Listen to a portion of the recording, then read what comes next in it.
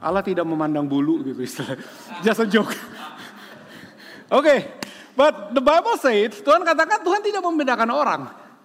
Oke, kalau Anda lihat kiri kanan, Anda lihat kiri kanan semua. Tidak ada seorang pun di antara kita yang lebih baik atau lebih buruk daripada satu sama lain. Kita semua ada tempat ini oleh karena kasih karunia yang Tuhan berikan. Amen. God give us grace. I am here. Saya di sini di atas panggung bukan karena saya lebih baik daripada Anda semua, bukan. It's just because of the grace of God. Ini karena kasih karunia Tuhan. Kemarin kita baru kumpul dengan beberapa orang. Saya baru cerita gitu ya apa yang terjadi dalam kehidupan saya waktu saya masih muda, tumbuh ADHD. Jadi nakal banget, dan dari keluarga miskin, keluarga saya suka pukul saya karena saya dianggap nakal banget. Papa saya pukul saya karena dia malu anaknya nakal banget gitu ya, padahal ADHD gitu ya. Dan saya tumbuh nggak sehat. Teman-teman nanya, kapan pertama kali khotbah? Saya masih ingat pertama kali khotbah saya umur 19 tahun. Dan itu yang suruh saya khotbah, itu yang saya nggak mengerti apa yang terjadi dalam kehidupan dia bisa suruh saya khotbah gitu ya. Nggak pernah khotbah seumur hidup dia, terus seumur hidup saya disuruh khotbah di retreatnya youth. Panggung seperti begini. Ada sekitar 300 orang. Nah khotbah depan 10 orang aja nggak pernah, atau disuruh khotbah 300. Saya masih ingat itu, saya duduk di sana gitu sebelum khotbah, saya gemeteran gitu. Terus dalam hati saya, kenapa gue bilang iya, tapi katanya suruh taat. Jadi saya duduk di sana gemeteran dan suruh khotbah. Dan setelah itu apa yang terjadi? Ya udah dipanggil, saya maju, saya khotbah. Jujur aja saya nggak tahu apa yang saya khotbahkan, dan saya yakin mereka nggak tahu juga apa yang saya ngomongkan karena saya aja nggak ngerti apa yang saya khotbahkan. Selesai, nah ini yang terjadi. Amin. Terus saya langsung duduk gemeteran di bawah, panggung kosong. Saya nggak undang tim musik, saya nggak bawa doa, saya tinggal panggung duduk di situ gemeteran. Panggung kosong, semua orang bingung, ini apa yang terjadi gitu. Kalau sekarang bahasa kerennya adalah kita izinkan Tuhan bekerja. Sekarang, kalau zaman dulu duduk di sana gemeteran. That was my first preaching, itu khotbah saya yang pertama kali. Makanya saya katakan, kalau sekarang kayak begini, you guys all have hope. Anda semua punya harapan. Kenapa dari begitu bisa jadi begini? Ya karena berjalan Tuhan. Amen. God is opening the door. Tuhan membuka pintu untuk Anda dan saya. Kita semua dibukakan pintu. Pintu untuk kita bisa melihat bahwa Yesus katakan, I am the door. Tuhan Yesus katakan, dialah pintu. Itu di Yohanes 10, 7-10. Maka kata Yesus, sekali lagi aku berkata kepadamu, sesungguhnya akulah pintu ke domba-domba itu. Semua orang yang datang sebelum aku adalah pencuri dan perampok, dan domba-domba itu tidak mendengarkan mereka. Akulah pintu, barang siapa masuk melalui aku, ia akan selamat dan ia akan masuk dan keluar menemukan padang rumput. Pencuri datang hanya untuk mencuri dan membunuh dan membinasakan. Aku datang supaya mereka mempunyai hidup dan mempunyai dalam segala kelimpahan. Tuhan katakan, I am the door. With God, dengar kata saya, waktu Tuhan memberikan janji dalam kehidupan Anda dan saya, kita tidak mendapatkan atau memperoleh tantangan yang berbeda. Kita memperoleh kita punya tantangan yang sama, tapi aksesnya beda. Amen. Maksudnya aksesnya beda apa? Waktu COVID semua orang kena COVID. Semua orang punya masalah. Bisnis mungkin ada yang hancur. Semua punya masalah. Tapi yang membedakan pada waktu Anda berjalan bersama dengan Tuhan, selalu ada kekuatan dan selalu ada harapan. Yes? Yes? Yes.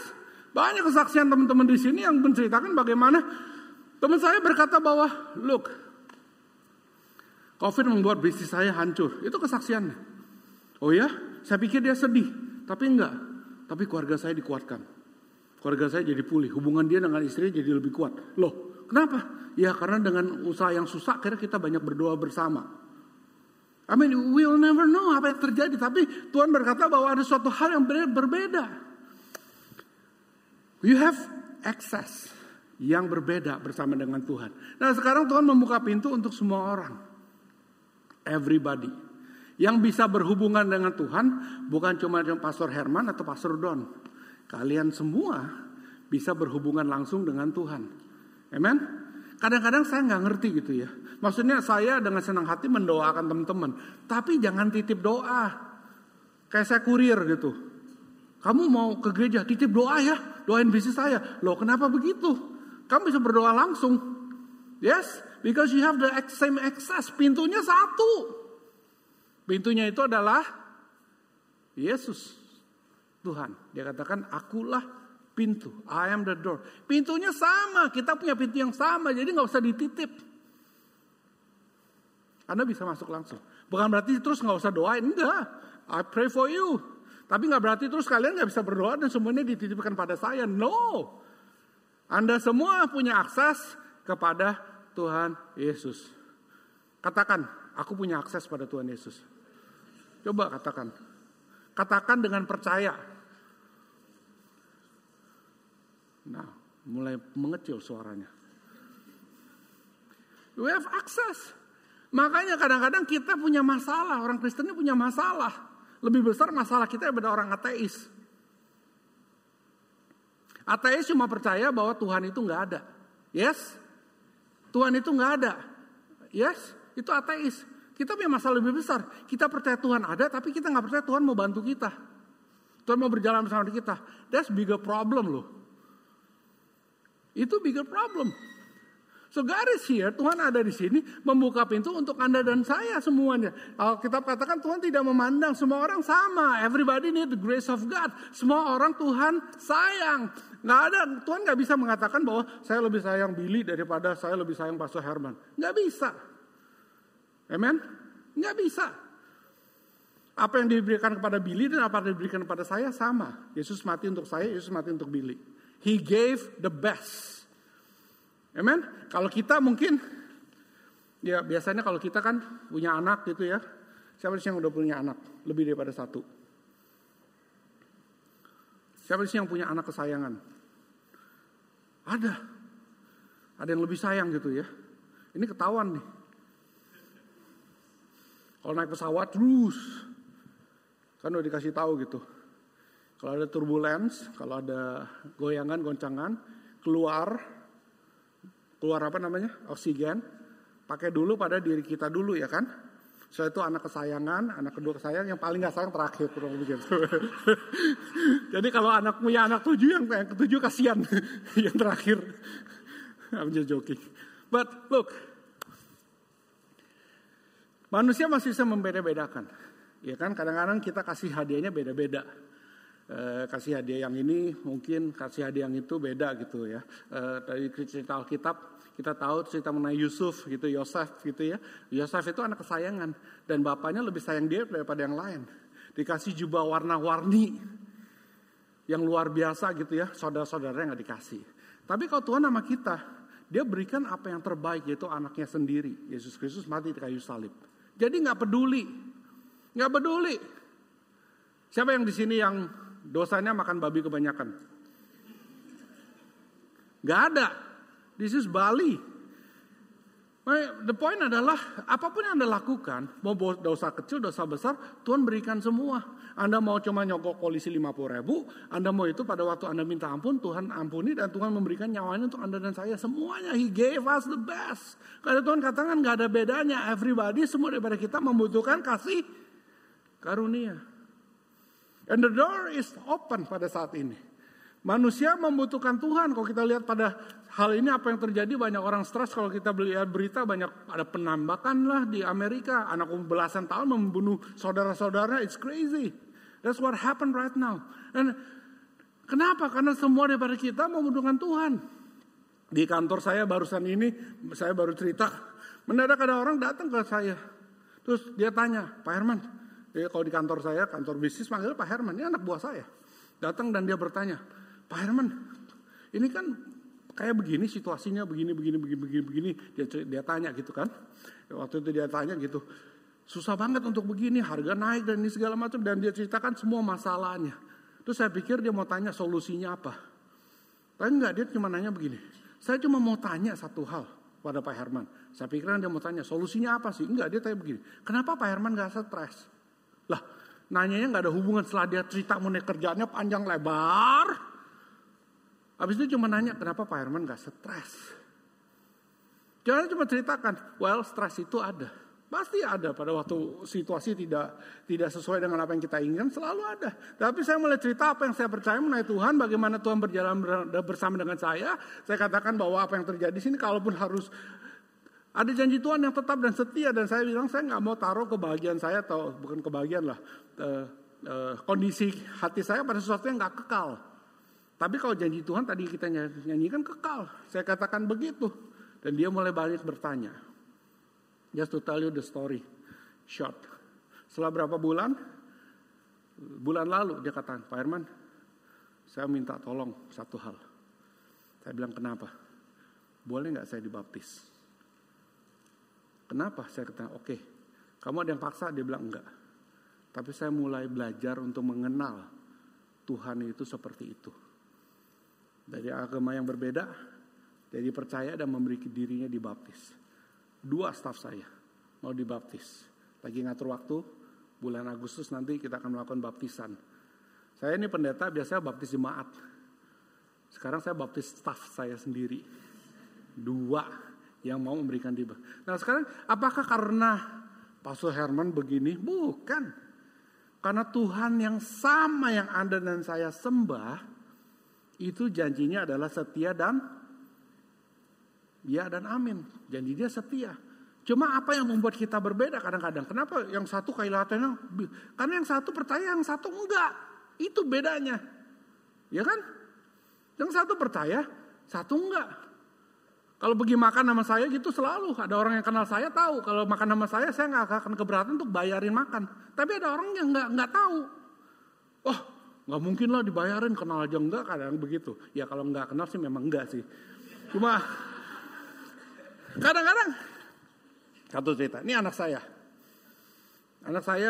sama gitu. Dia udah tahu kalau kita pergi makan bareng sama teman-teman, kalau kita makan biasa saya yang bayar. Nah dia kadang-kadang juga suka lupa diri, dia pikir bapaknya punya bank. Padahal dia nggak tahu bapaknya bukan punya bank, bapaknya cuma nasabah di bank itu.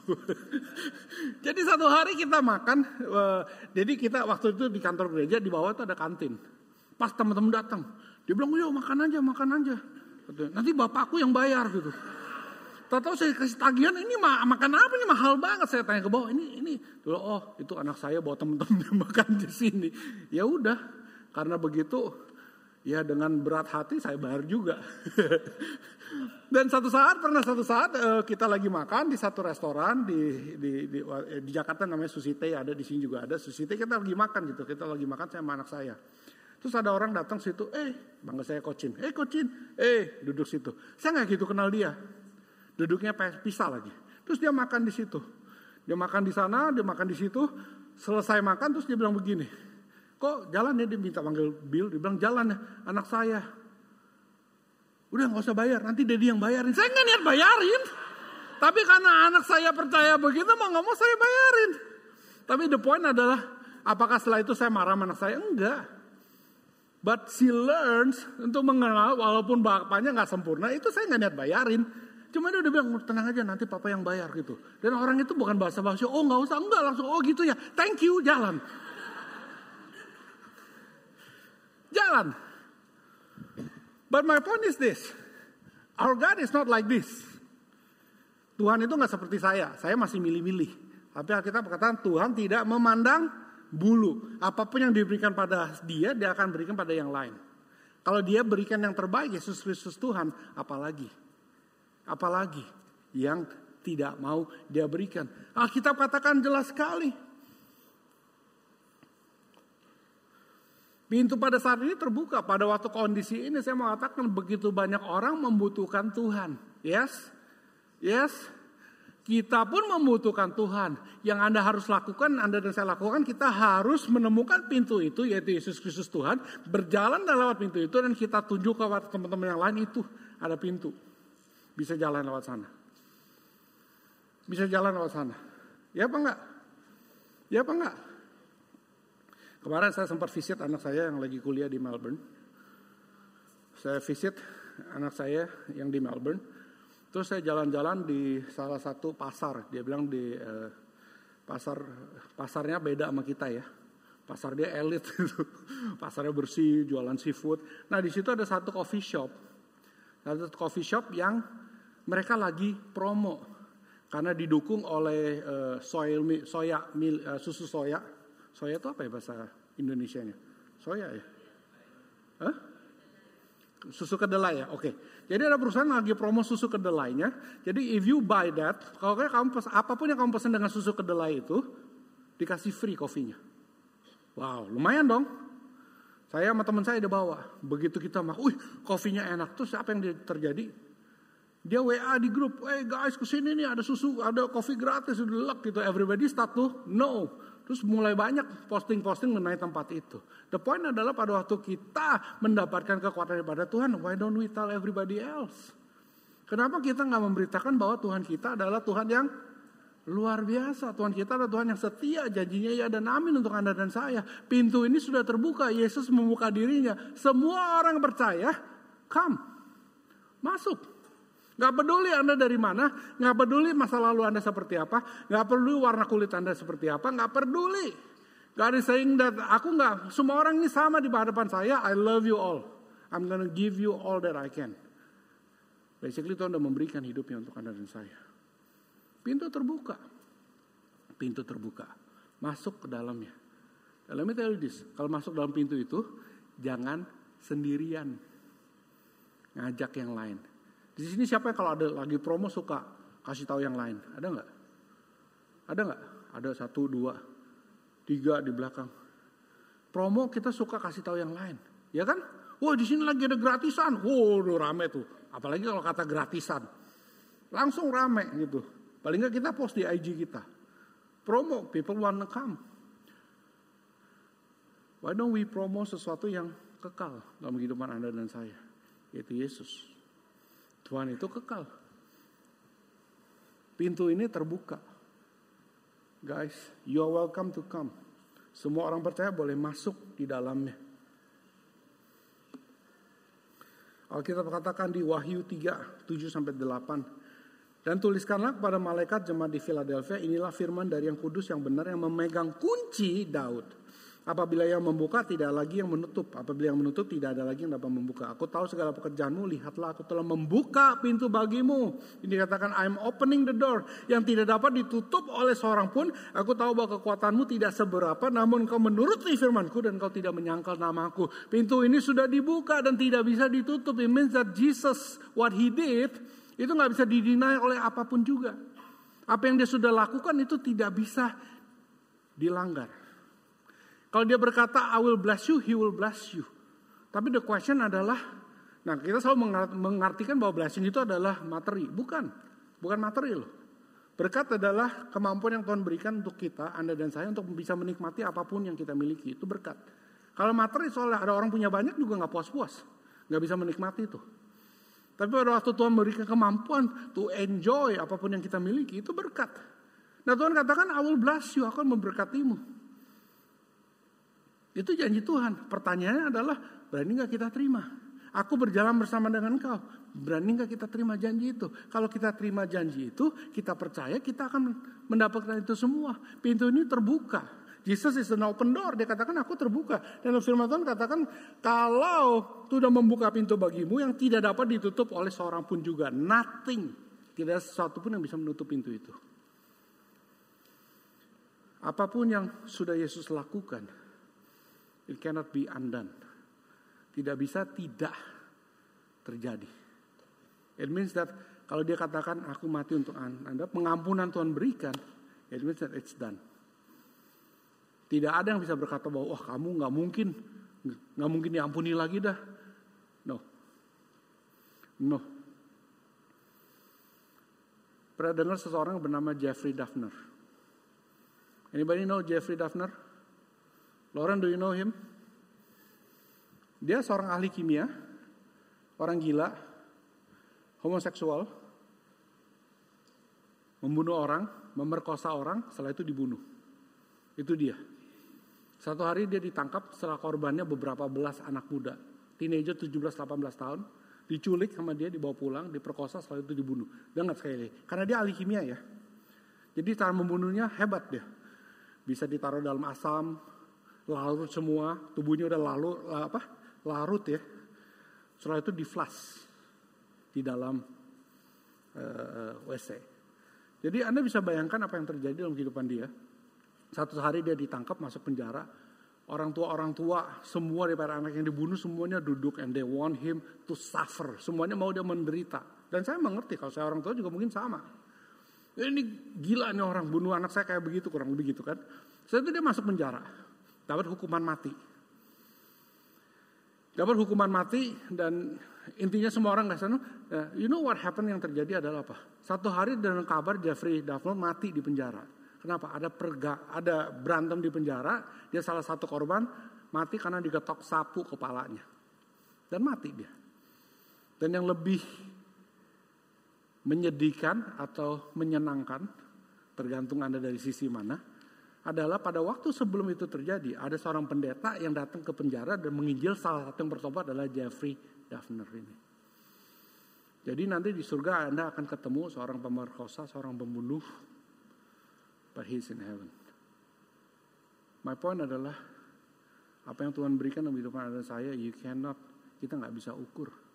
Kita pikir orang ini nggak layak pun, Tuhan mati untuk dia. Tuhan berikan kehidupannya untuk dia. Tuhan tidak memandang bulu. Amen. God is there. And God is doing His thing. This is what happened. Ini saya mau ilustrasikan gini. Bisa bantu saya satu? One guy, satu. Jangan yang musician. Ya udah, Victa aja. Anda bisa bayangkan.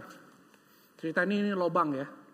Seseorang berjalan dan jatuh dalam lobang. Ya, kepala dulu. Jangan. jatuh, duduk jatuh. Teriak minta tolong.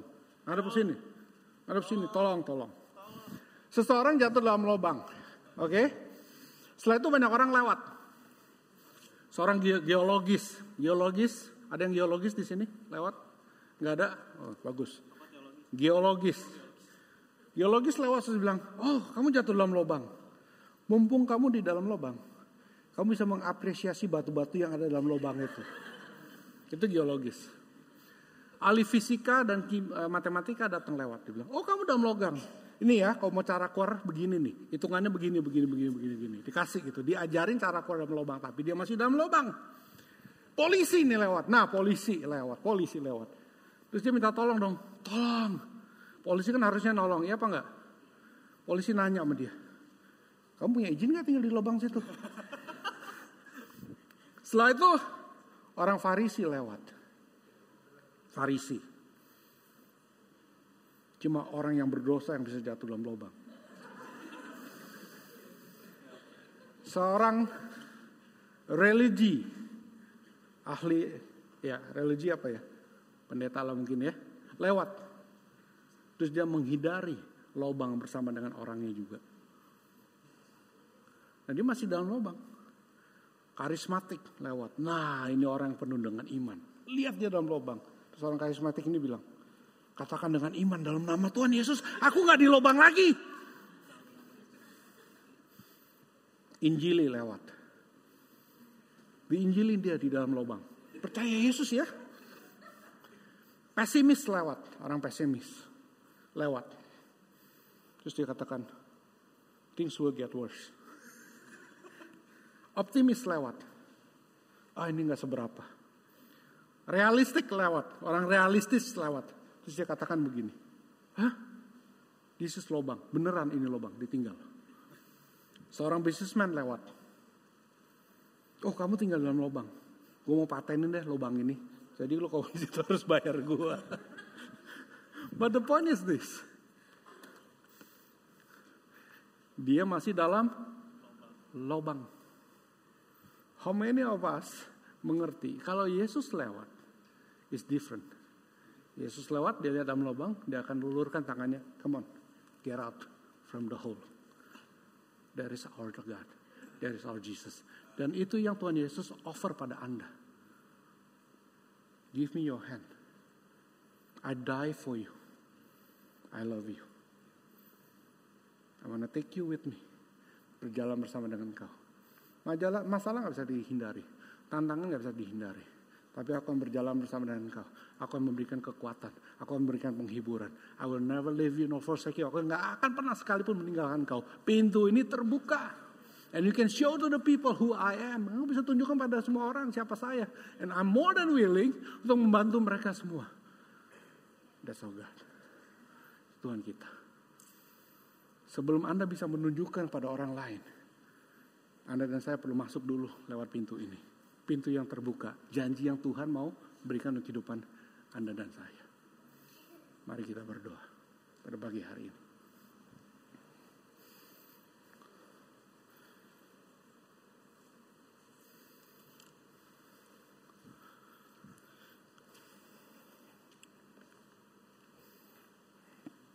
Tuhan firman-Mu mengatakan Kau adalah pintu yang terbuka Tuhan, Kau tidak memandang bulu, Kau tidak memandang siapapun kami. Semua daripada kami Tuhan. Engkau menawarkan tangan-Mu. Bahkan Kau sudah memberikan kehidupan-Mu, Engkau berikan nyawa-Mu untuk kami semua. You love us that much, Engkau mengasihi kami. Dan hari ini Kau mengulurkan tangan-Mu Tuhan. Untuk membawa kami berjalan bersama dengan Kau. Seperti janji-Mu katakan dalam Kristus aku lebih daripada pemenang. It means daripada semua tantangan yang kami hadapi Tuhan. Kami akan menang karena kami berjalan bersama dengan Engkau. Kau berjanji Kau akan memberikan damai sejahtera. Berarti damai sejahtera akan kami alami dalam semua hal. Janji Tuhan tidak pernah berkata bahwa kita akan lepas daripada semua masalah. Janji Tuhan gak pernah berkata bahwa kita gak punya tantangan kehidupan kita. Janji Tuhan gak berkata bahwa kalau jadi orang Kristen hidup kita semua gak ada masalah. Gak pernah itu. Tapi janji Tuhan adalah Dia akan berjalan bersama dengan Anda dan saya. Atau engkau membutuhkan penghiburan, Tuhan akan berikan penghiburan. Atau engkau membutuhkan kekuatan, Tuhan akan berikan kekuatan. Atau engkau membutuhkan pemulihan, Tuhan akan pulihkan. Pintu itu terbuka. He is offering His hand. Dia memberikan tangan untuk Anda dan saya. Ambil tangan Tuhan. Berjalan bersama dengan Tuhan. Hari ini kalau engkau membutuhkan tangan Tuhan, pintu itu terbuka. Tuhan membuka. Mungkin Anda punya masalah dalam bisnis Anda. Mungkin Anda punya masalah dalam hubungan Anda. Mungkin Anda punya masalah dengan masa depan Anda gak tahu harus ngapain. Mungkin Anda punya masalah dengan pelayanan. Apapun itu juga. Mungkin Anda butuhkan kekuatan. Mungkin Anda kelelahan. God is offering His hand. Tuhan mengulurkan tangannya. Bagaimana bisa saya bantu Anda keluar daripada lubang itu? Tapi untuk Anda bisa keluar dari lubang itu, Anda harus pegang tangan Tuhan. Dan izinkan Dia membantu kita semua. Pagi hari saya mau berdoa. Kalau engkau membutuhkan tangan Tuhan, engkau membutuhkan bantuan daripada Tuhan. Sekali lagi boleh angkat tanganmu di hadapan Tuhan. Dan terima dengan iman pada pagi hari ini. Terima dengan iman. Tuhan sayang Anda semua. Tuhan mau bantu Anda. Tuhan menarik Anda keluar daripada lubang itu. Berjalan bersama dengan Anda. Sehingga story Anda pada teman-teman yang lain, you will have your own story. Kehidupan Anda, cerita Anda berkata bagaimana Tuhan berjalan bersama dengan saya. Gak selalu bahwa bisnis pasti berhasil, gak begitu. Tapi pada waktu dalam masalah ini Tuhan berjalan bersama dengan Anda. Sehingga Anda menemukan satu hal yang baru. Value yang baru. Di mana berjalan bersama dengan Tuhan lebih penting daripada semua yang lain. Sukacita yang Tuhan berikan tidak tergantung daripada kondisi apa yang kita berikan.